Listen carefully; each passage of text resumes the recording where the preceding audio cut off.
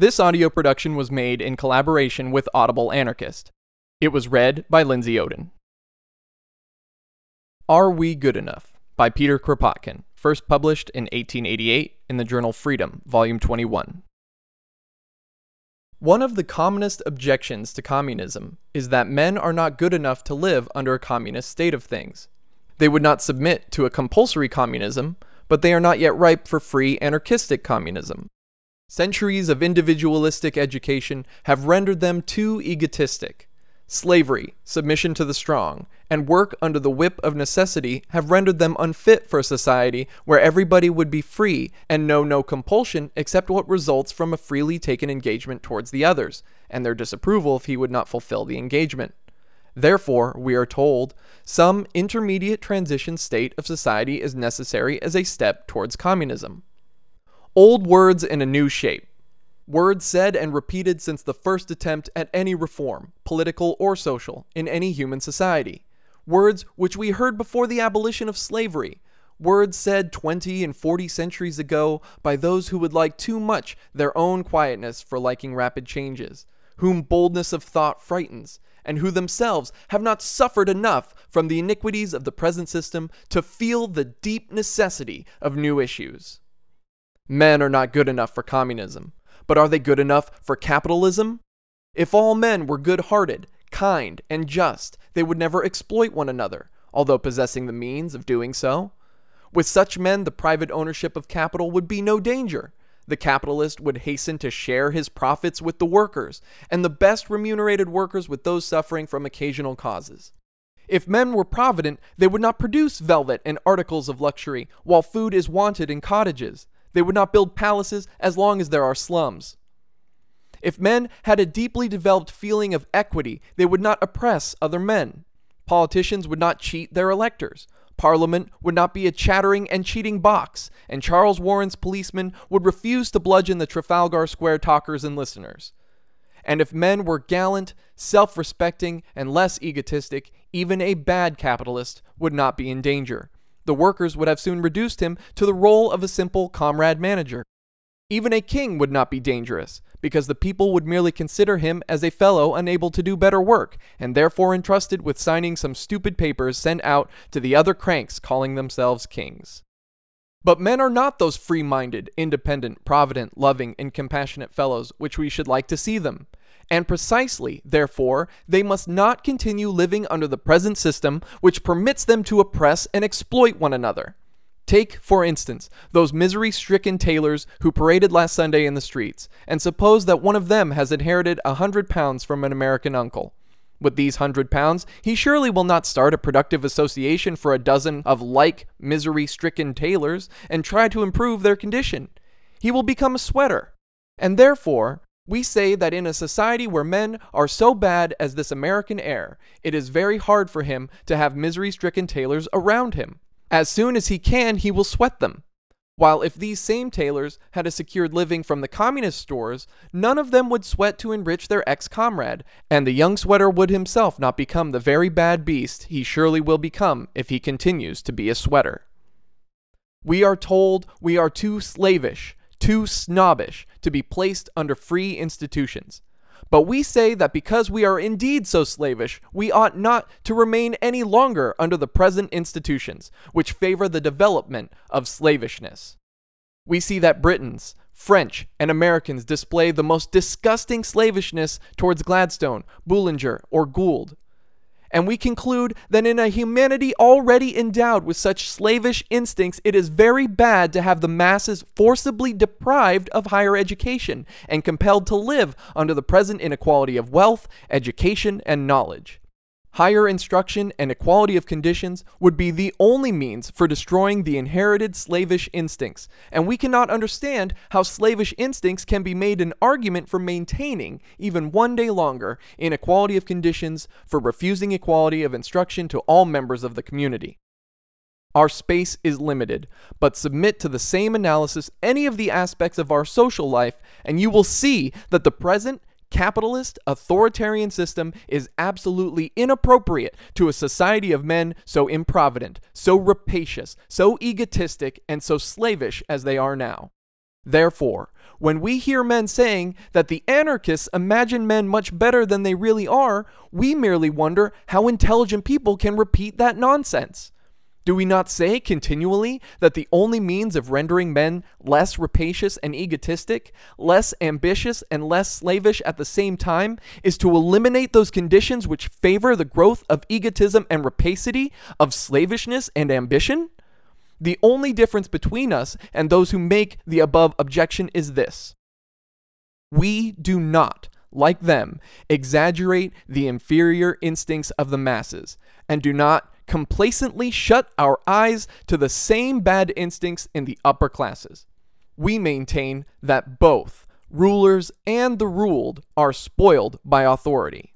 Both exploiters and exploited are spoiled by exploitation. While our opponents seem to admit that there is a kind of salt of the earth, the rulers, the employers, the leaders, who happily enough prevent these bad men, the ruled, the exploited, the led, from becoming still worse than they are. There is a difference, and a very important one. We admit the imperfections of human nature, but we make no exception for the rulers. They make it, although sometimes unconsciously, and because we make no such exception, they say that we are the dreamers, unpractical men. An old quarrel, that quarrel between the practical men and the unpractical, the so-called utopists, a quarrel renewed at each proposed change, and always terminating by the total defeat of those who name themselves practical people. Many of us remember the quarrel when it raged in America before the abolition of slavery. When the full emancipation of the Negroes was advocated, the practical people used to say that if the Negroes were no more compelled to labor by the whips of their owners, they would not work at all, and soon would become a charge upon the community. Thick whips could be prohibited, they said, and the thickness of the whips may be progressively reduced by law to half an inch first, and then to a mere trifle of a few tenths of an inch. But some kind of whip must be maintained. And when the abolitionists said, just as we say now, that the enjoyment of the produce of one's labor would be a much more powerful inducement to work than the thickest whip, nonsense, my friend, they were told, just as we are told now.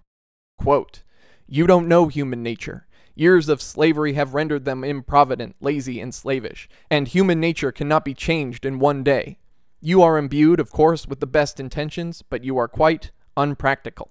Unquote. Well, for some time the practical men had their way in elaborating schemes for their gradual emancipation of Negroes. But alas, the schemes proved quite unpractical, and the Civil War, the bloodiest on record, broke out. But the war resulted in the abolition of slavery, without any transition period. And see, none of the terrible consequences foreseen by the practical people followed. The Negroes work. They are industrious and laborious. They are provident, nay, too provident indeed, and the only regret that can be expressed is that the scheme advocated by the left wing of the unpractical camp, full equality and land allotments, was not realized. It would have saved much trouble now. About the same time, a like quarrel raged in Russia, and its cause was this. There were in Russia 20 million serfs. For generations past, they had been under the rule, or rather the birch rod, of their owners.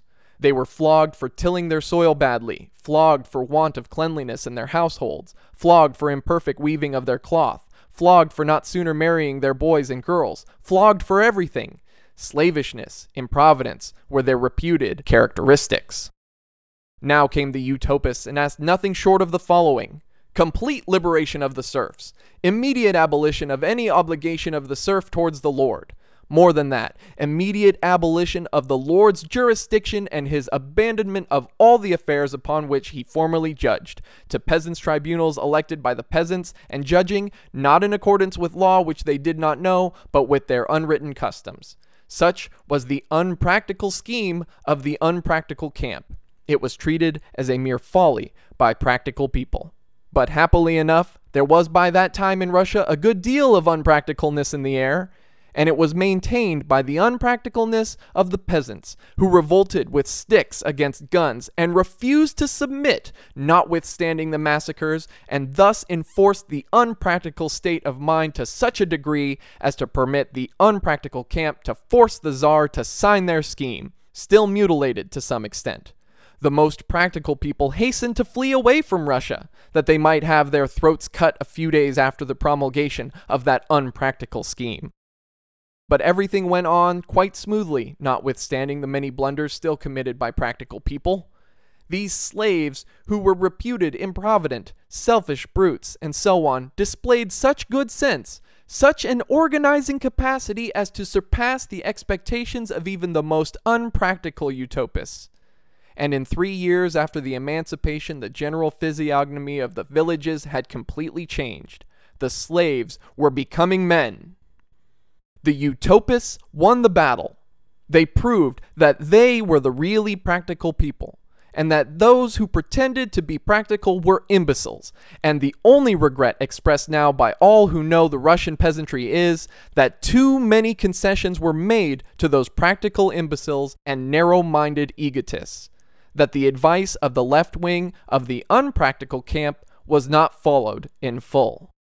We cannot give more examples, but we earnestly invite those who like to reason for themselves to study the history of any of the great social changes which have occurred in humanity from the rise of the communes to the reform and to our modern times. They will see that history is nothing but a struggle between the rulers and the ruled, the oppressors and the oppressed, in which struggle the practical camp always sides with the rulers and the oppressors, while the unpractical camp sides with the oppressed. And they will see that the struggle always ends in a final defeat of the practical camp after much bloodshed and suffering due to what they call their practical good sense.